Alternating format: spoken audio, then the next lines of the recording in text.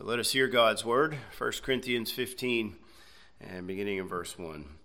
Moreover, brethren, I declare to you the gospel which I preached to you, which also you received, and in which you stand, by which also you are saved, if you hold fast that word which I preached to you, unless you believed in vain.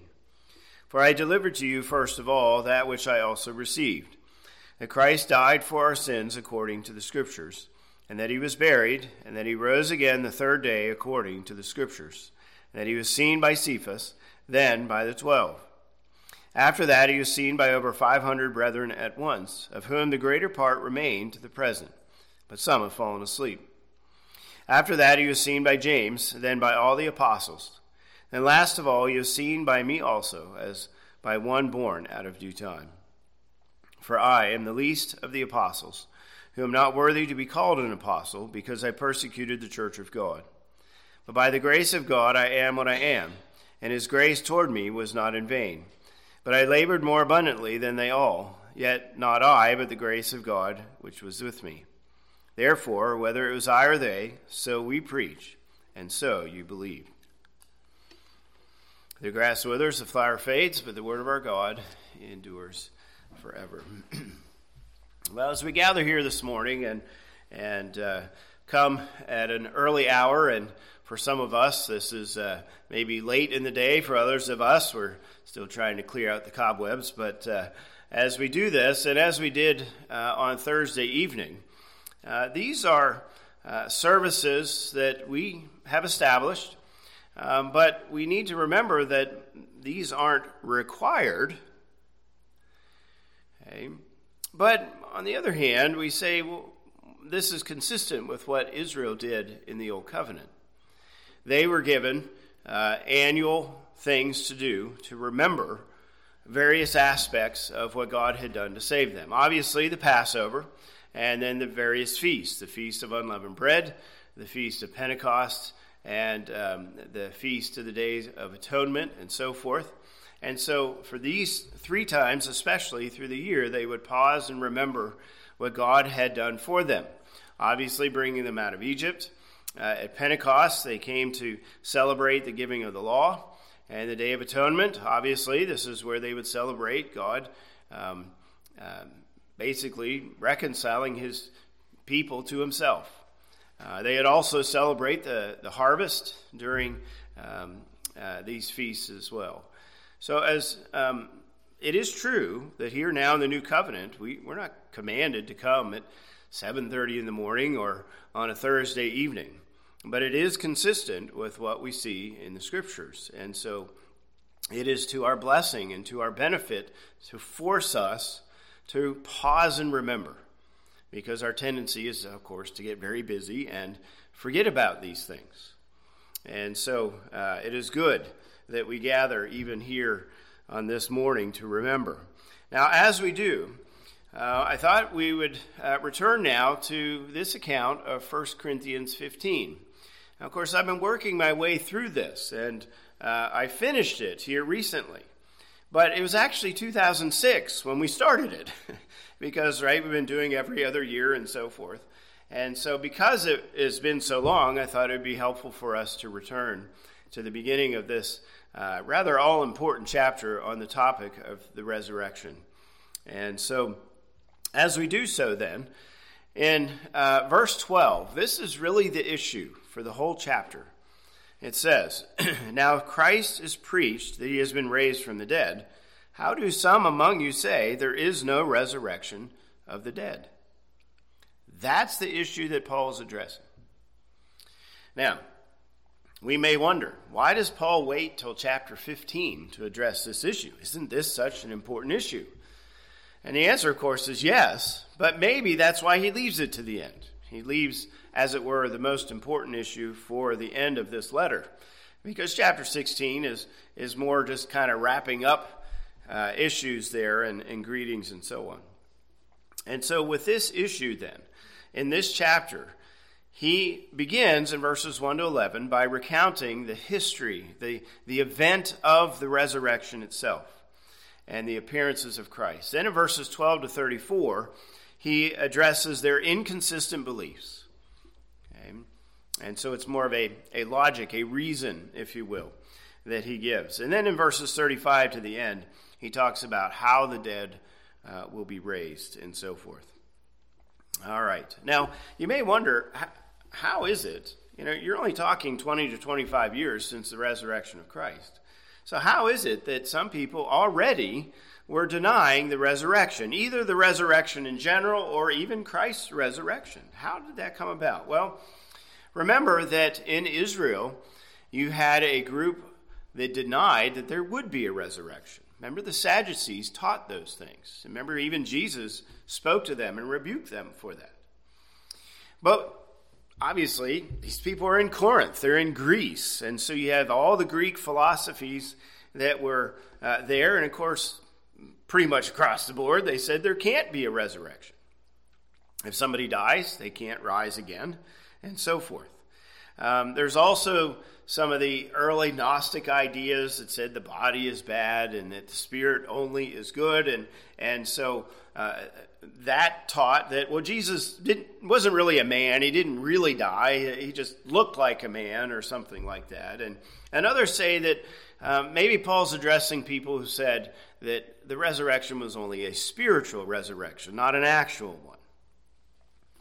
Well, whatever the case, whatever it was that led the people to believe and say these things, Paul responds to it. Same way for us today. We have people that have all kinds of crazy ideas in regard to the afterlife, to the resurrection. What's it going to be like? Okay, I enjoy watching sports, and regularly you see people crossing themselves or pointing to the heavens or something like that. They're talking about God, and they're talking about this, that, and the other, about their loved ones that look down on us and they can see us and maybe we can talk to them. There's all kinds of things out there.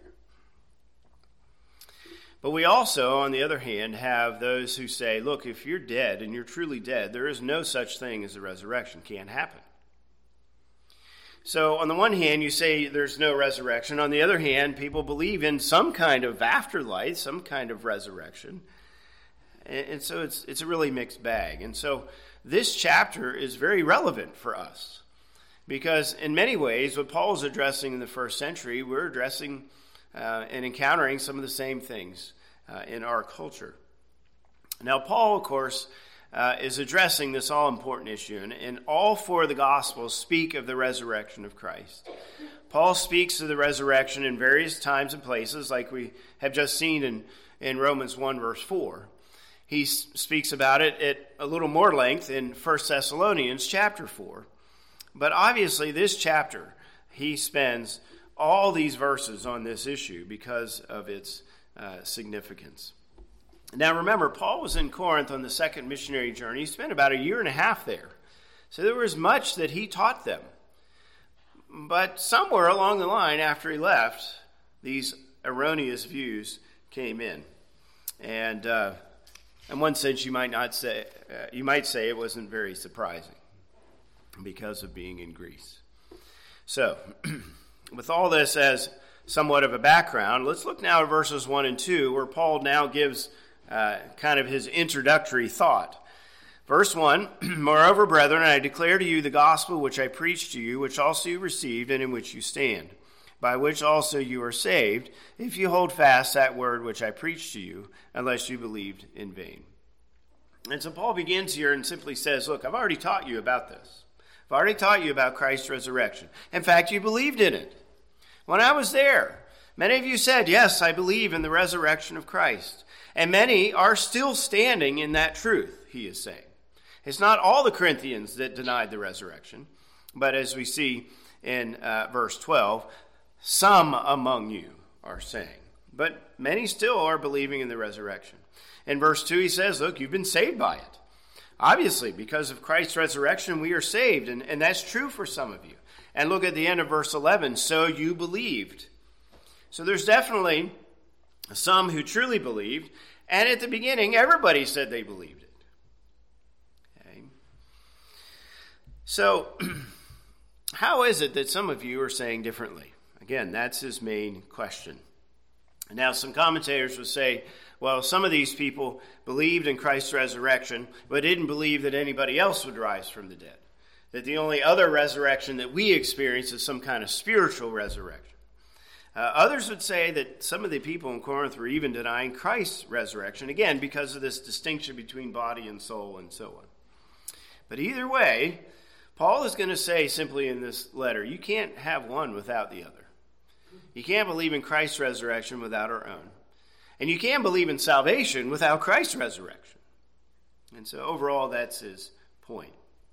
And so again, as we seek to apply these things for us today, it is certainly very relevant. All right, now notice how he ends verse 2 with this warning. Unless you believed in vain. Okay? Unless you believed in vain. If, as they said, they believed in the resurrection of Christ and even our own resurrection and salvation, if that's true, great, right? This is what is true. But if you have rejected this, if you do not really believe that Christ rose, and I mean actually rose from the dead, okay, then your faith is in vain.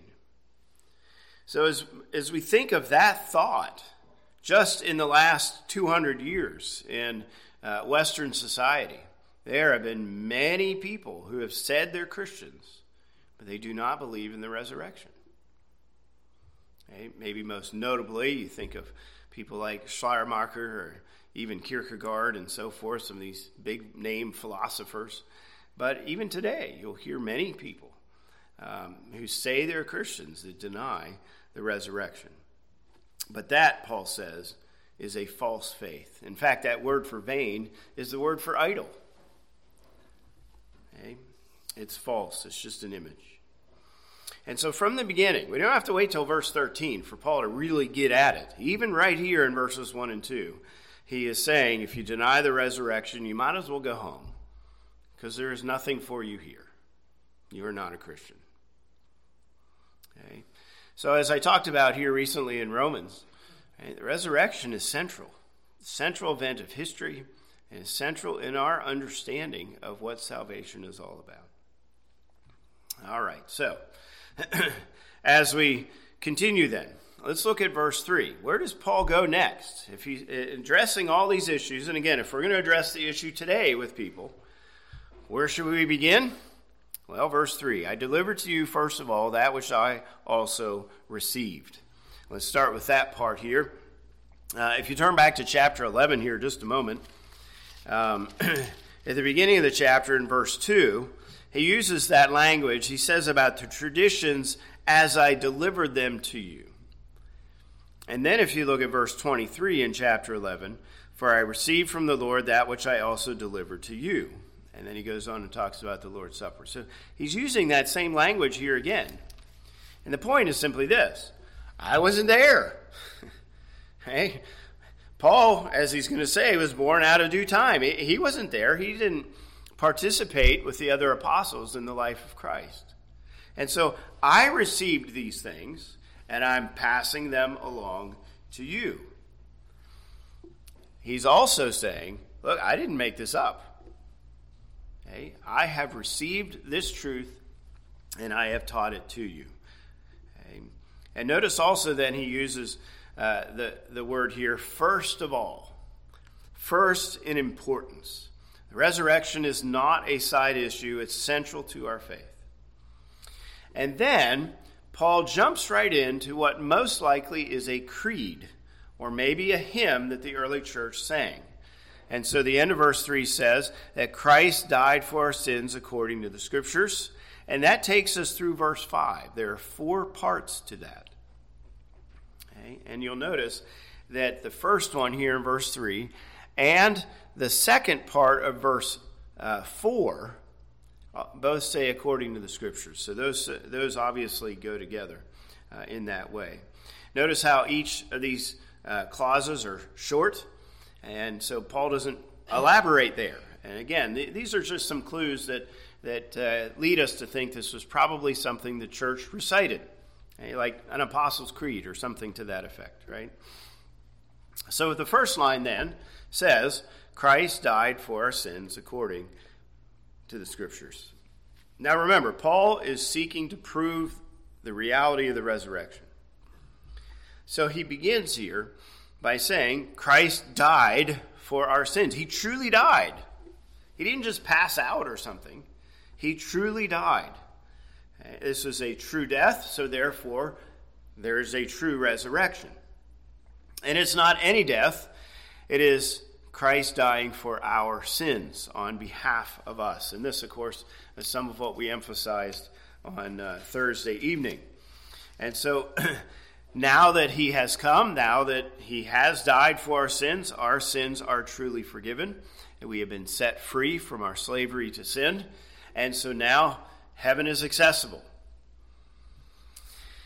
And the last part of this sentence says this is according to the Scriptures. And so there are all kinds of passages in the Old Testament that spoke about this happening. We might think of a few here briefly. Remember in Genesis 22, when God commanded Abraham to bring Isaac and sacrifice him on Mount Moriah, and God then stopped him and provided a substitute. And 1,000 years later, on that same mountain, the temple was built.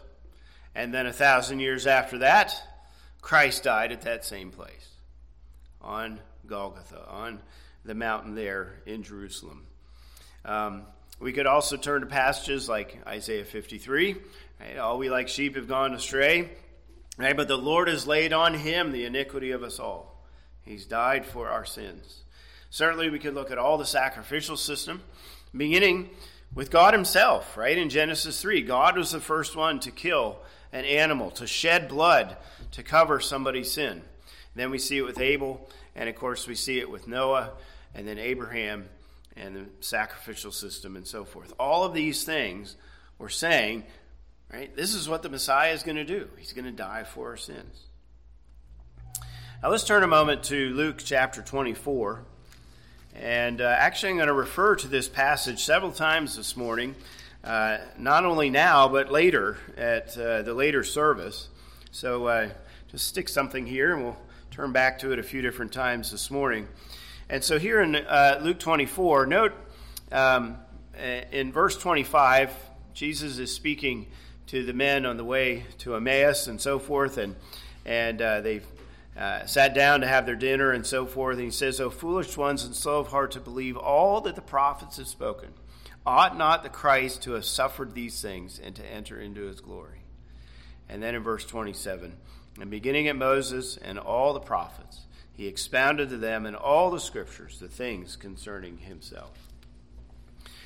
Now, likely Jesus spoke of other things, but certainly that would have included that he came to die for our sins. And so this is the first thing. And again, the point is, Jesus truly died. And so therefore he truly was raised. So then the next part then is verse 4. "And that he was buried, and that he rose again the third day, according to the Scriptures." And so the first part of this verse then, and the second overall here, is that he was buried. So, point's pretty straightforward here, right? He truly died, and he was put in the tomb. And note, his body was put in the tomb. He wasn't some phantom or ghost. His body was actually put there. And so those who talk about a spiritual resurrection have to deal with a body in the tomb. And so he was wrapped up. Remember the spices, all those things that they would do. And so then the third part here is that he was raised, or he rose again. The New King James says, literally it says, he has been raised. This is something that's happened, again, from Paul's perspective here, it's 20, 25 years before. He has been raised, but he's still alive. It's not like Lazarus, who was raised and then went back and died again. Even Jesus is still alive. And so, notice then, a true death, a true burial, and now a true resurrection of his body. Now, notice then it says also here on the third day, and in Hebrew culture, they believe that a person's body started to decay on the third day. Now, in a drier climate, that makes sense. Around here, it may happen more quickly, or especially in a hotter climate that is damp and so forth. But the point here is that he was raised before any of that happened. Okay? And so once again, this is not a spiritual idea only. This is a physical aspect to it. Now here too, he says, according to the Scriptures. Now the difference is the death of the Messiah. There's stuff all over the Old Testament. But in terms of the resurrection, there aren't that many places that specifically say that he would rise from the dead. So let's turn here a moment to Acts chapter 2.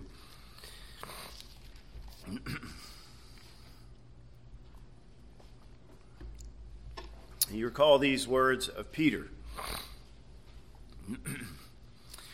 And let's pick up, if you look at the end of verse 23 in Acts 2, it says, Peter saying about how they put him to death.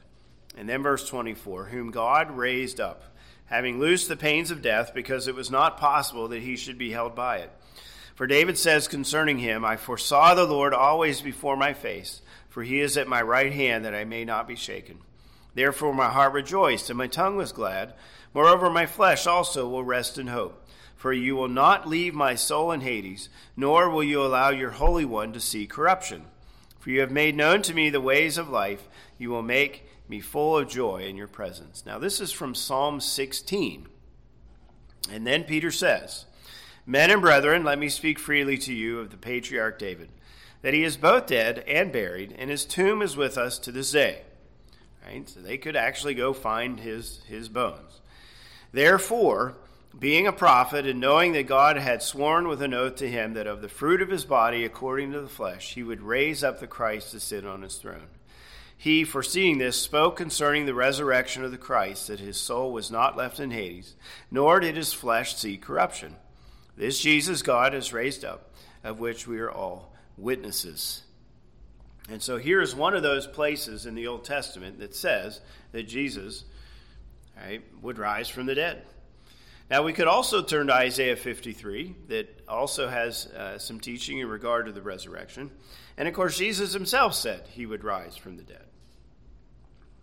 All right, now, as we come back to 1 Corinthians 15, we see then the next part.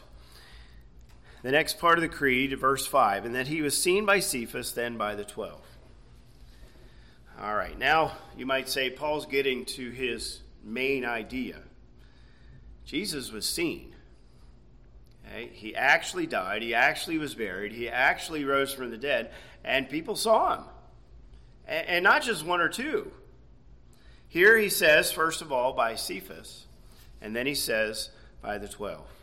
And so he wasn't just raised. He didn't just go back to heaven. He showed himself. He was seen by eyewitnesses. And so there were people there that truly saw his death.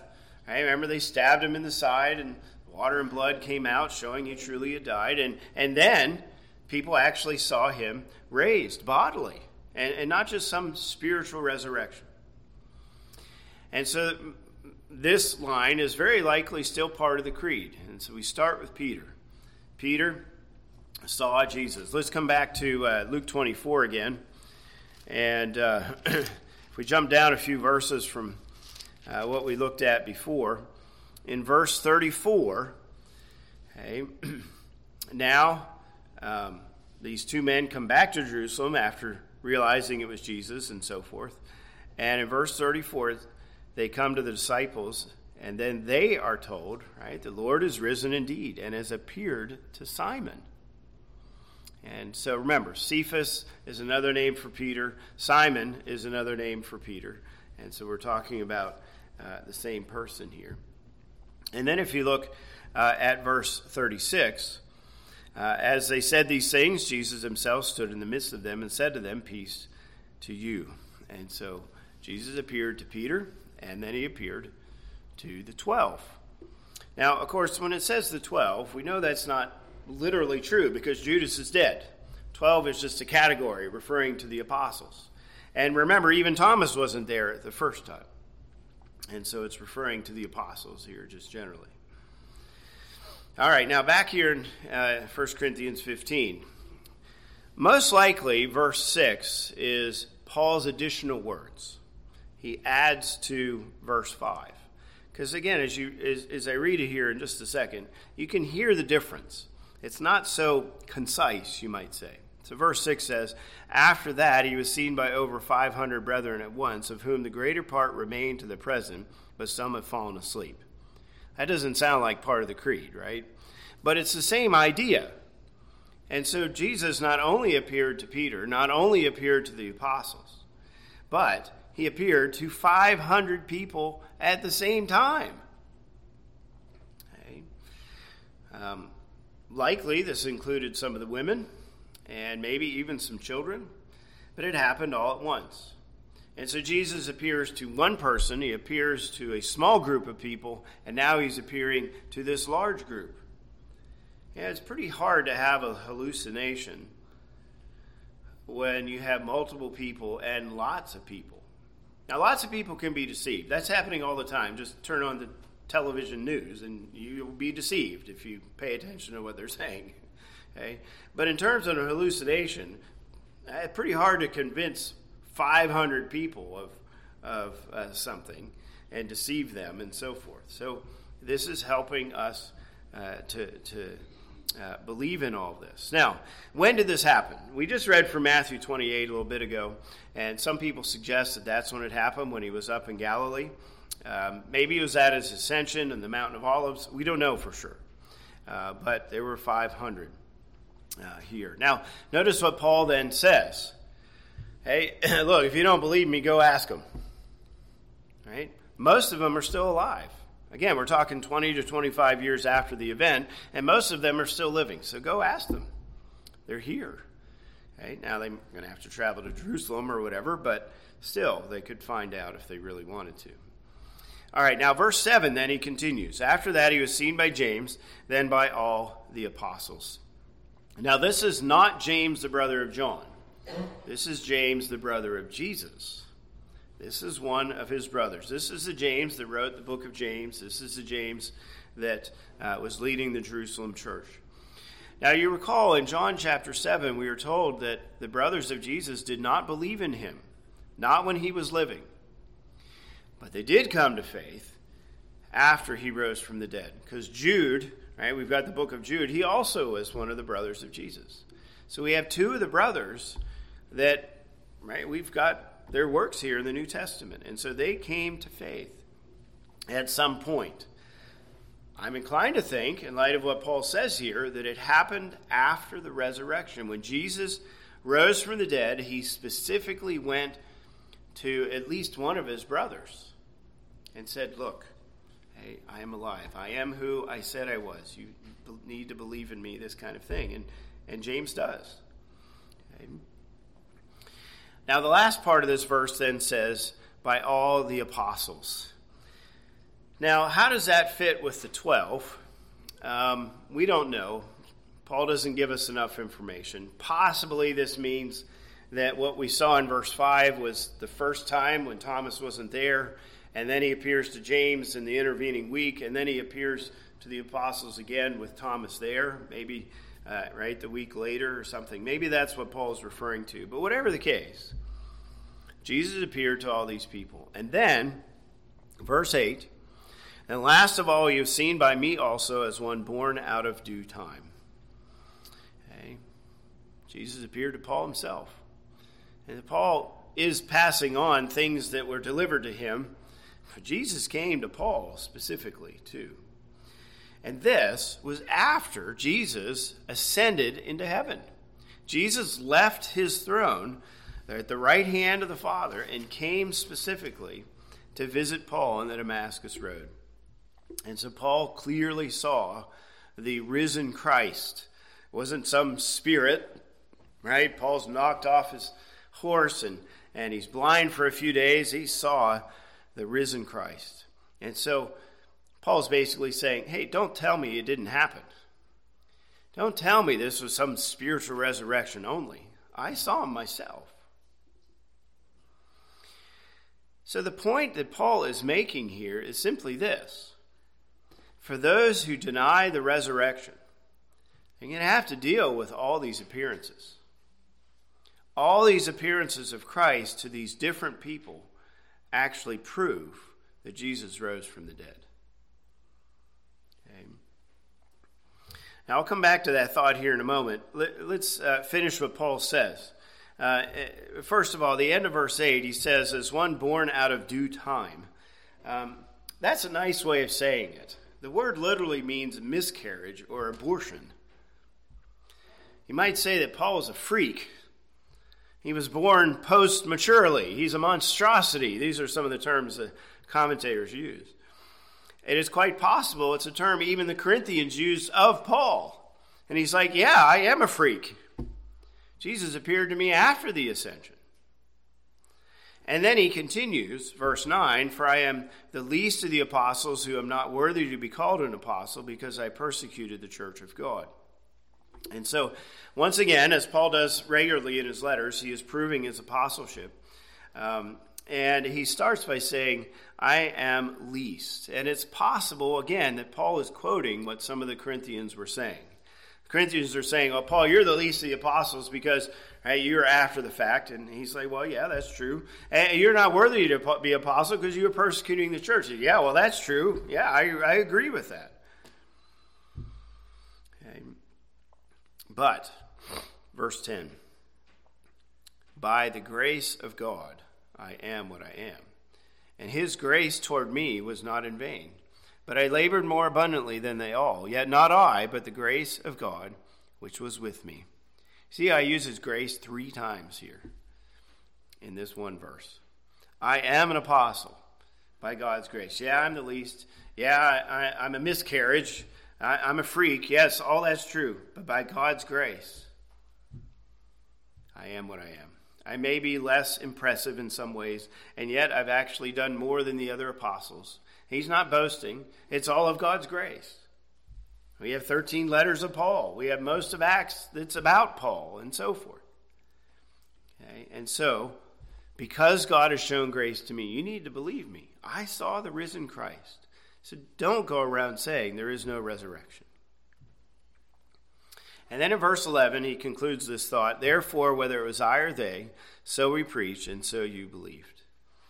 Okay, so many of you have come to faith through my efforts, and even the efforts of the other apostles.